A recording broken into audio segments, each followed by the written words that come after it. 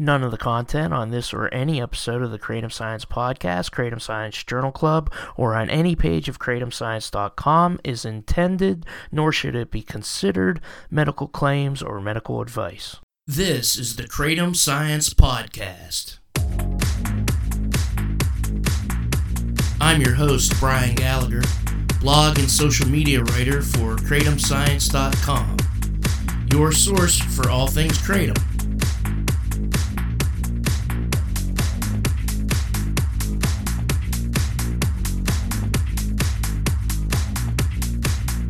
Kratom news for October 2022.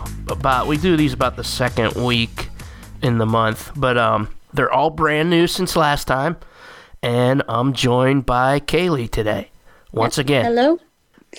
All right. Yeah, so the first article that we have here for you guys is from the Associated Press. It's titled "Biden Pardons Thousands for Simple Possession of Marijuana."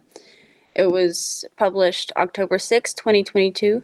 President Joe Biden is pardoning thousands of Americans convicted of simple possession of marijuana under federal law as his administration takes a dramatic step toward decriminalizing the drug and addressing charging practices that disproportionately impact people of color. Biden's move also covers thousands convicted of the crime in the District of Columbia. He is also calling on governors to issue similar pardons for those convicted of state marijuana offenses, which reflect the vast majority of marijuana possession cases. Yeah, so I read elsewhere, I don't think it was this article, that it affects about 6,500 people, and these are just federal simple possession charges. Most people who get arrested are charged with state, and I'm wondering, I don't know this for a fact, but I'm wondering if it's like mostly people caught on planes with a bag of weed on them. Yeah, actually, the first pass through when I read through this, actually somehow completely missed the section that says charging practices that disproportionately impact people of color. And I mentioned how people just get locked up really for no reason. And they say it's because they found, stuff on them. Yeah. And it's just because of how the system is. Yeah. It mentioned that addressing the charging practices that disproportionately affect people of color. And I put another article up about the DEA admits to racial, ethnic, and class prejudice led to drug criminalization in the agency's own founding, which is totally true. And I think I've talked about it in other episodes about Harry Anslinger, and that was a marijuana moment. I'll put the link into that, but I kind of wanted to just group them together because they're related on just how the government is becoming more and more sane about these drug issues and how it really was a racial and political thing, and it wasn't. Drug laws were never really about protecting anybody from, especially with marijuana is the most stark kind of example because it's really less dangerous than alcohol in pound for pound. And also another thing the article brought up, the one about the Biden pardons, is and a lot of people bring it up to criticize Biden, and I think it's a criticism I agree with because in 1994 he did vote on the crime law, which led to massive crackdowns of people, and I think it was a Clinton law too. I mean, back then there was just you had to be anti-drugs, either party you're in. There's nobody that ran on marijuana legalization other than probably like maybe some local guys in California or something. That was when Clinton said he didn't inhale. That was 92. I tried it, but I didn't inhale. That was like a big progressive thing for a presidential candidate to even say, even though it was kind of a bullshit line. But then he went on to pass these harsh penalties for drug possession and whatnot that kind of ramped things up as much as they had since 1972 when Nixon started the drug war. Yeah. And I definitely agree there. Like, it does make sense to bring something like that up. But I think a major thing that a lot of people do not consider, and I'm not saying this is the case here because it is very possible, he's just doing this because he realizes how much the times have changed and how a large majority of America really wants this move to be taken. I think it's important to note that people can change their minds on things. Mm-hmm.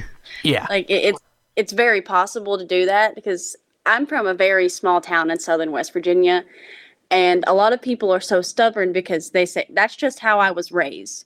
Yeah. as if they have no free will to change their minds. And so Yeah, definitely. And just, I mean, the DEA admitting, I mean, it was the DEA museum officials, so they're probably essentially librarians, but I think everybody in the DEA might have some kind of law enforcement background. But they're the ones talking about, yeah, this was racially motivated. And then it mentions also the National Institute on Drug Abuse director, Nora Volkow, said last year that research has firmly demonstrated that drug decriminalization has disproportionately impacted communities of color. And she even mentioned, I think, criminalization is leading a big factor in the public health negative outcomes that happen, because you're not more prone to sobering up when you go in prison or spend time in prison, because it's just a big stressor, and you're not in a position, even after you come out, to have healthy mental health habits, to say the least. Next one is from Michigan Health Watch, bridgemi.com, September 28th, by Robin Erb. It's a funny name to be writing about drugs. Michigan may regulate the sale of kratom, an herbal mix linked to overdoses. Okay. Linked to overdoses, all right. Whether it's harmful or helpful, addictive or medicinal, Michigan soon may regulate the herbal supplement kratom, making it illegal for minors and requiring licenses and product testing for anyone wishing to sell it. A Michigan bill sponsored by State Rep. Lori Stone and several other Democrats and a Republican swings the spotlight on a controversial herbal extract. Stone's bill would create the Kratom Consumer Protection and Regulatory Act, what the rep calls a common sense regulatory approach similar to Michigan's marijuana regulation. It would require specific labeling on kratom packaging, limit the herb to adult use because we don't want our use enticed by one more thing. Despite concerns about its safety, Stone said kratom is not problematic for everyone. Some of the issues around it are knowing what you're taking. Yeah, I'm probably pretty much 100% of the issues are in terms of everything from adulteration to contamination, everything. The bill, which would be effective January 1st if passed, would require license to sell, distribute, or manufacture kratom, require testing of raw materials using kratom products, require label warnings for kratom products, including statements saying unapproved dietary ingredient, ingesting it may be dangerous, the product should be kept out of reach of children, people breastfeeding or pregnant should not use kratom, and it would cover online sales too, which is interesting. I wonder if it's just online from Michigan companies or out of state. Melody Wolf and Drew Turner have both been, they're both in Michigan now, and they're both pretty strong activists. She's always on sharing stuff, and I'm sure they've heard from her here. And it seems like the law, it's a little different of a title. It's usually just called Kratom Consumer Protection Act, but they added "and regulatory." And I haven't read the bill yet, but they require a license and they require testing. Most of the Consumer Protection Acts have the label warnings and the age restriction, but it says requiring a license and requiring testing. That sounds like it may be, along with the fact that the law is named slightly different, it emphasizes regulatory, that it might kind of demonstrate that I think maybe the local legislators have had more of a hand in drafting the bill.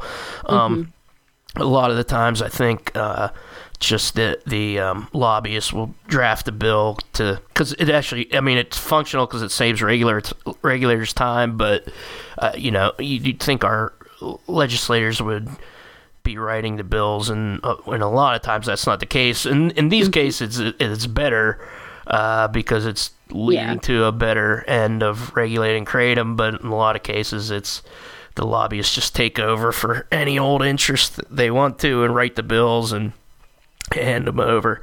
But yeah, this seems good. I want to read the bill further and see what kind of even if they're allocating enforcement money for this, but it seems pretty strong.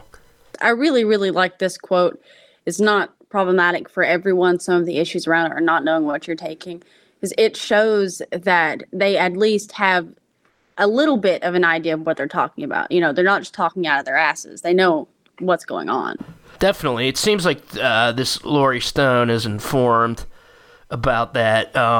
Yeah, it says whether it's harmful or helpful or addictive or medicinal. I mean, OxyContin is helpful, but it's also, people can also get addicted to it. So addictive and medicinal aren't necessarily diametrically opposed. A lot of stuff is very helpful to most, and even all the opiates are helpful to most people who take them. Yeah. As in, if you, when I had my wisdom teeth out, I took them and then I was done with them, and that's how most people experience opiates. And it helps that they're from a doctor, and that requires a lot of regulation like this. Next one's out of Wales. Pembroke man in court for psychoactive drug seizure. Christopher Sherwood of Commons Road, Pembroke, was charged with importing mitragynine, also known as kratom, at Haverfordwest Magistrates Court on September 27th. A parcel was intercepted by Border Force Agency in Coventry, sent from the Netherlands to Pembrokeshire, and police attended Sherwood's address. When they asked if Sherwood had sent for any illegal substances, he replied, "Do you mean the kratom?" Sherwood was then arrested, and while being arrested said, "This is ridiculous. I have bought kratom in the past." Packs of the drug were found in Sherwood's property, and 500 grams was intercepted at a cost of about £100. In mitigation, defense solicitor David Wheel described his client as someone who keeps himself to himself and uses the drug to self-medicate. Mr. Wheel also emphasized it was not illegal to possess the drug, only illegal to import it. Sherwood, 53, was given a conditional discharge order of 6 months, I almost said 56, meaning he was not punished for the offense, but if he commits a crime in the next 6 months, he will be. Sherwood was also made to pay a £22 surcharge and £85 cost to be paid back at a rate of £24 a month. The confiscated drugs were placed under a destruction order.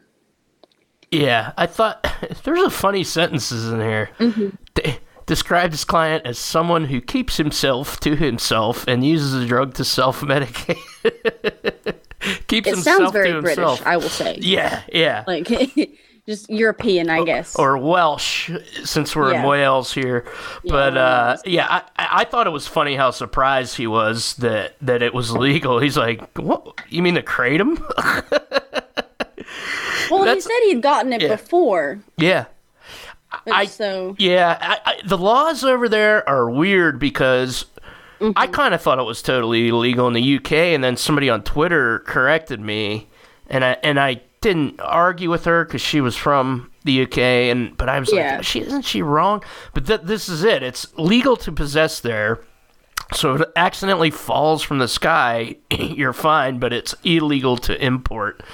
So it's basically kind of like a little more than decriminalized. Yeah, that was funny that he was surprised, and he's not going to prison for it or anything, but he has to not commit a crime in the next 6 months. And that's pretty strange. We have stuff on the UK, and there's certain laws like in Europe, if you're a European Union country, which I guess the UK isn't now because of Brexit, you can actually ship to a country where it's illegal, but it would be legal for you to receive the package if you're in the EU, even if they have local laws. It's kind of like one of those crazy, it's kind of like federal and state law about weed or kratom or anything like that. Yeah, that's definitely interesting. You'd think he'd at least have some idea that it was at least complicated. You'd think he'd at least know it was complicated. Yeah, well, go to our site, kratomscience.eu, if you're in any country and you're not sure. See kratomscience.eu if you have any questions about what's going on in Europe. We had a lot of European writers write about who know a lot more about how the EU works than us write about it. But, since March 2016, it's been officially illegal there, I guess, to import, but since their drug laws are a little more lax, it's legal to possess. So if you can accidentally get some, I guess you're okay. Yeah, just happen to stumble upon some on the side of the street. You can have that, but that's about it. On to Thailand, and I think we've done a Thailand article pretty much every episode here, which is good because it's developing there. And this is from October 3rd, 2022, from The Nation. Government lab tasked with monitoring quality of Thai kratom products. The Thailand Agriculture Ministry has decided to get kratom products checked at the government-owned Central Lab Thai before they are shipped out. An advisor to the Agriculture Minister said a stamp of approval from the Central Lab would add value to exported kratom products and ensure importers of the quality. He added that the Agriculture Ministry is helping farmers grow kratom so it can be turned into herbal products for export. Agricultural Ministry has assigned the Central Lab to check the quality and amount of extract used in the products.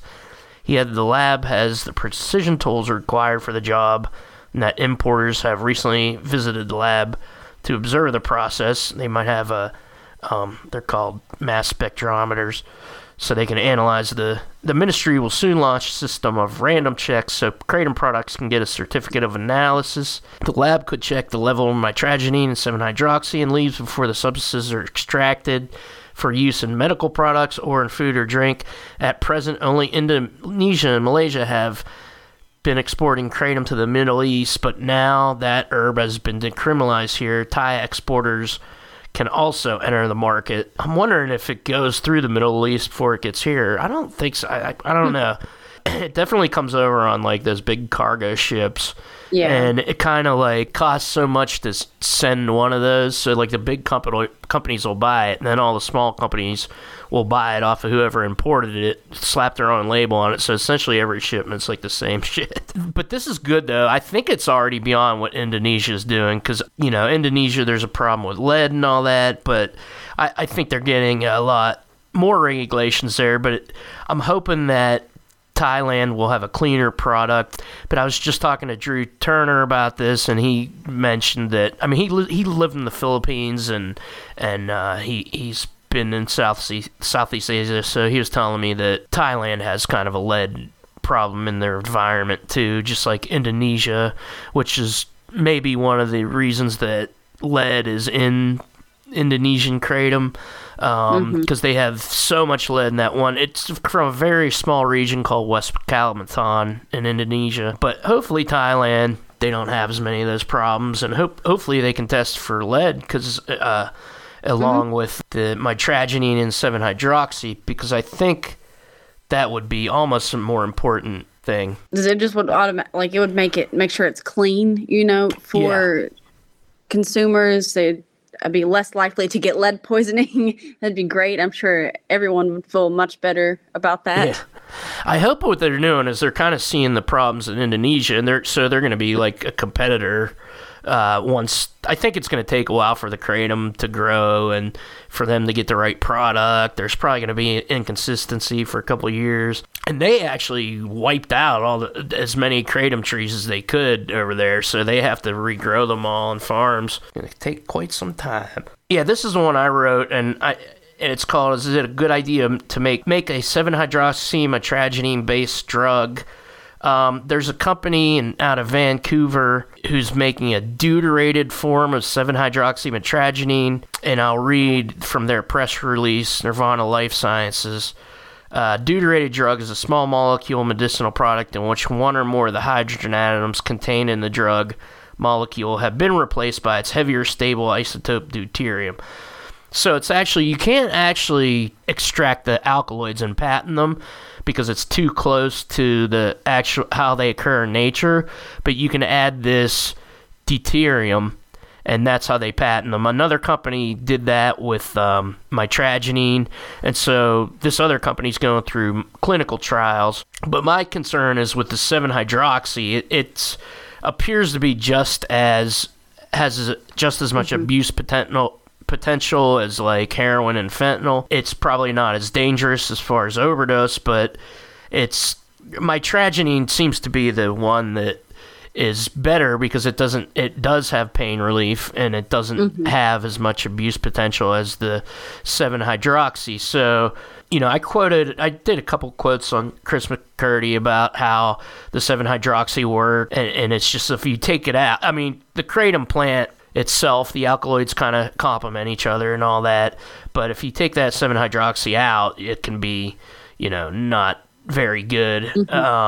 McCurdy said, as far as I can tell, there's been no science around this product. I emailed him about it, shared in the scientific or patent literature. He basically said it'll be interesting to see how it develops as data is made available. Watched a lecture with him the other day, and he expressed some concerns about this. Because it's like mitragynine is kind of the one. It's kind of like what researchers have been waiting for that's kind of revolutionary, because it's doesn't seem to have much addictive potential, but it also relieves pain, which with all the opiates, of course, they relieve pain just fine, but they also have that problem where people get dependent and addicted on them. So I just raised that question.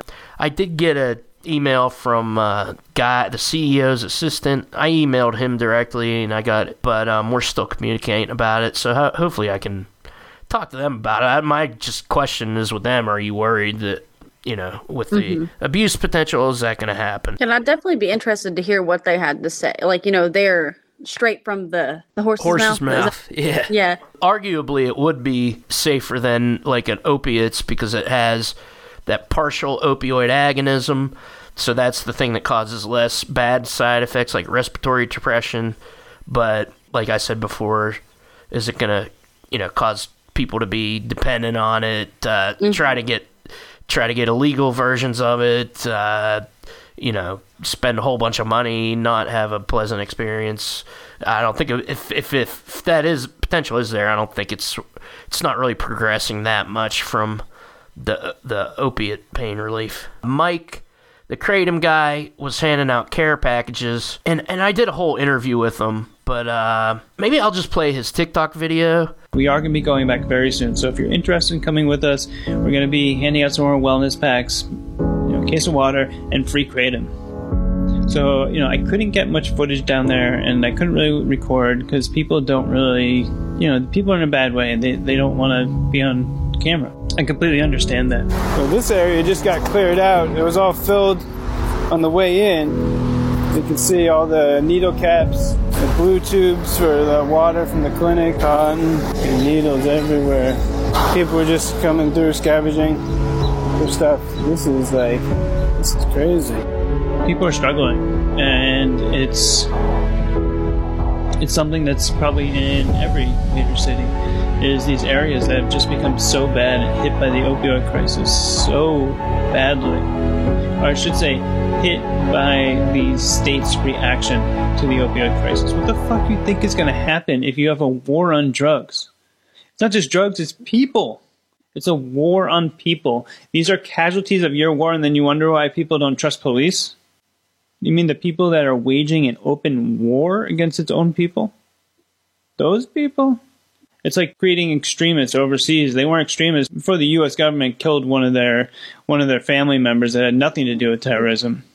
Same thing happening over here. The only way to end that is to end the use of violence and deadly force against peaceful people who haven't harmed anybody. That was the TikTok. Yeah, and I talked to Mike about this, and I was just asking him, for tips if anybody wanted to go out and do that. But he was talking about Mass and Cass in Boston, and it's like they also call it the methadone mile, because it's just a stretch of road, I think Massachusetts Avenue, where there are a lot of homeless services, and then there's also a lot of methadone clinics. So now, just with the rise in homelessness everywhere, it's become just a tent city kind of down there in Boston, and there's an extra amount of IV drug use and stuff down there because there were methadone clinics. It's kind of like the same with downtown Pittsburgh.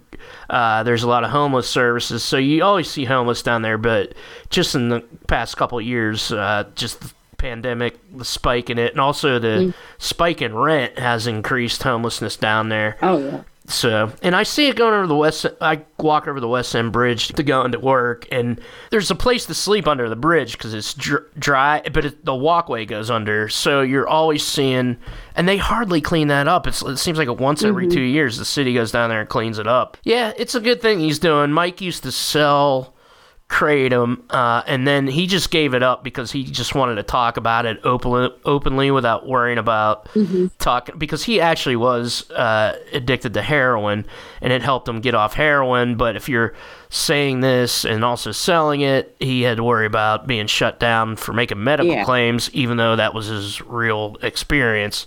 So he's just like a full-time activist now, and I think he actually got sponsors for that. It's definitely a good thing that, he's noticing this and he's trying to make a difference. Yeah. He's using power that he has gained, he's overcome a lot, and he probably has a very similar idea of what they're like. He has a good idea of kind of what these people are feeling right now, and he's wanting to make a difference instead of just sitting back and letting it happen. Yep. He's a good dude. And his show's the Kratom Guy Show. I'll just plug his show, too. So here's my interview with Mike Overstreet, the Kratom Guy, talking about giving care packages to the homeless in Boston. He raised money for this. Cash App and Venmo links are in the description of this podcast if you want to donate to Mike's efforts to help the homeless up in Boston. Can you just tell us about Masson Cass, and it's called the Methadone Mile? So it's this area that started right by Boston Medical Center and kind of went all the way down the street in Boston. They changed it to Masson Cass because it's Mass Ave and Melnick Hess Boulevard intersect right there by the Mass Ave connector that goes up to 93. And it's this whole area. They used to call it Methadone Mile because on that mile of Mass Ave, it was, from what I understand, was literally separated by a mile. And it's a lot of homeless services, both state and city in Boston, and as well as methadone clinics. I think there's like 3 different methadone clinics there. So people just started conjugating. And my wife reminded me of this like 8 years ago. We lived not too far in the area. And that's when it was still on Mass Ave. Now it's kind of migrated down to Southampton, but it started with just this area where everyone would go there in the morning, and then people would kind of hang out and conjugate and trade drugs, and it turned into using drugs. And then people started pitching tents there and just started staying there. And then it seems like every couple of years they get moved, and then they go in there and call it a health hazard, which it definitely is.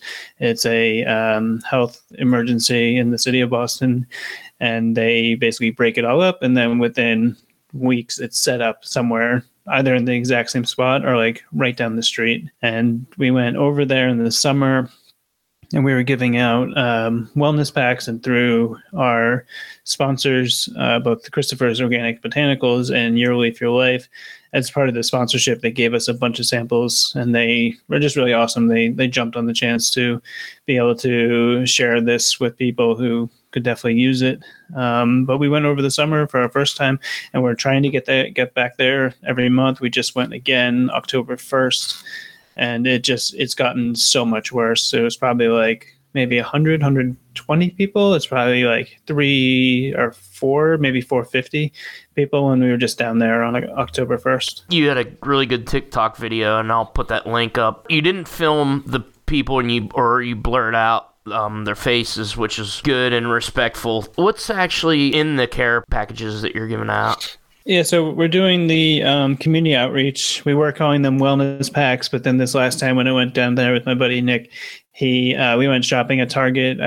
We're accepting donations for the wellness packs, not for the Kratom, just so people know the Kratom's coming from our sponsor, but the wellness packs, which we changed it to care packages because Nick wanted to put candy bars in there, which, it really cheered up some people's day. So yeah, in the packs we have this last one, the first aid kits, the travel side first aid kits weren't really good. So we actually purchased some bandages and alcohol swabs, travel toothbrush, toothpaste, a razor, travel shaving cream, pads for the ladies, and clean socks. And this time we had some of the fun size like Snickers and Milky Way, Twix. This is also my friend Nick White. He's been on the podcast before.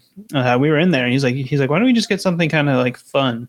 And then we were walking past the toy section, and he got Hot Wheels, and he was right. That actually made a lot of people's day. That was just something kind of. That's such a good idea. You don't even think about that. How many care packages did you put together? Do you know? This last one was, I think it was like 18. I think we had like 16 full ones. You know, some of them, like once we got past, I think it was like 16 or 18, then not all of them had some, but you know, not everyone had all the things in it. So we probably got about like maybe 25, 26 total that we went down there with. And, you know, I got a total of close to $90 donated through my followers and listeners. And then Great. It probably came out to like $350, something like that, and then Nick and I put the rest in of our own money. I guess I'm looking for like tips, and if somebody wants to do this in their hometown, because I noticed like you take very good care. Like you made a video about it, but you didn't film anybody. Any faces that were in your video were blurred out. I think like respectfulness is like a key part in making something like that successful. So do you have any tips for like maybe how to deal with people that are, you know, going through homelessness, mental health? They mostly are probably really appreciative to get something, right? For the most part, people that get in trouble down there, or, you know, I see like, we haven't seen any fights break out or anything like that, but you should always kind of be aware of your surroundings. I always carry Narcan on me, and you know, if somebody wants to start it in their area, that's pretty much what you have to do. You have to just start it. Tell people you want to do it, and start taking donations or take a little money out of your own pocket and get something that would be. Just think, if you were stuck on the street, what would be helpful for you to have, and clean socks and stuff like that really helps. You know, it is a testament to our sponsors as well, because the way I presented this to our sponsors was like, I can hand it out and then we'll get some extra content, and you know, it's kind of a win-win. So, but when I was down there, is like my safety and the safety of the people in my group that I'm with. Recording. People don't want to be recorded. So I did ask a bunch of people, and I said that I don't want to record people unless they want to be recorded.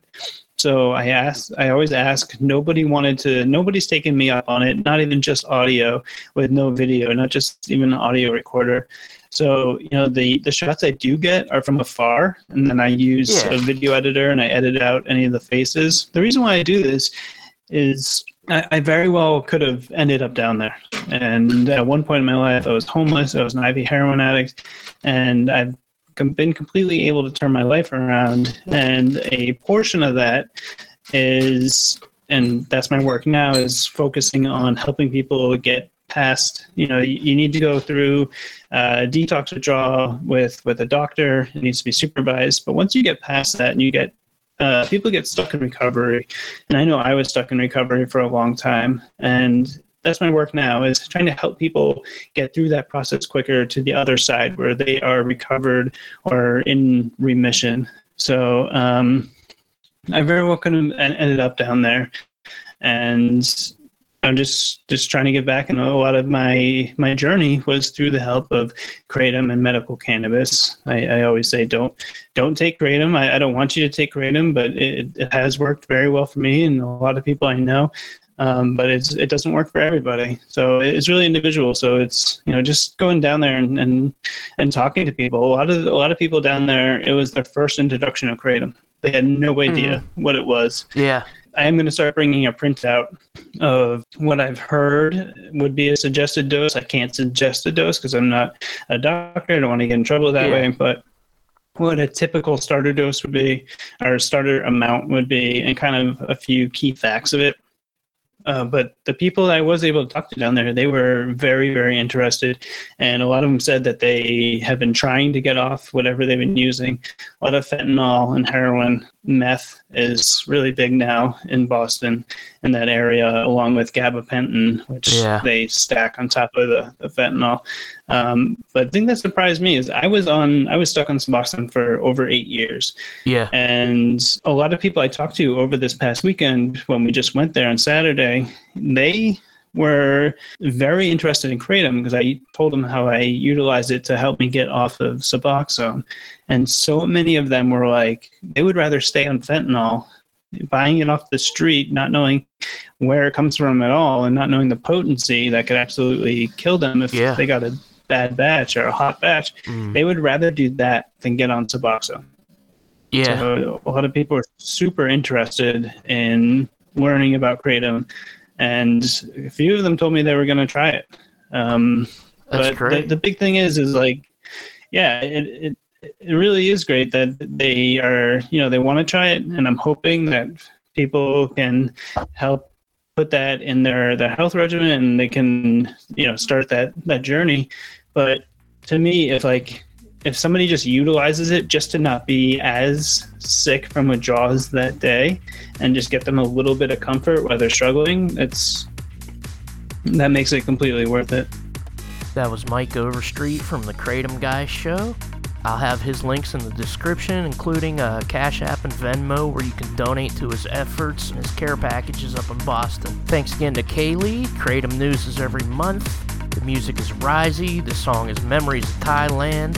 Please like, subscribe, share, rate, review, follow, whatever. Kratom Science Podcast is produced by me, Brian Gallagher, for KratomScience.com. Take care.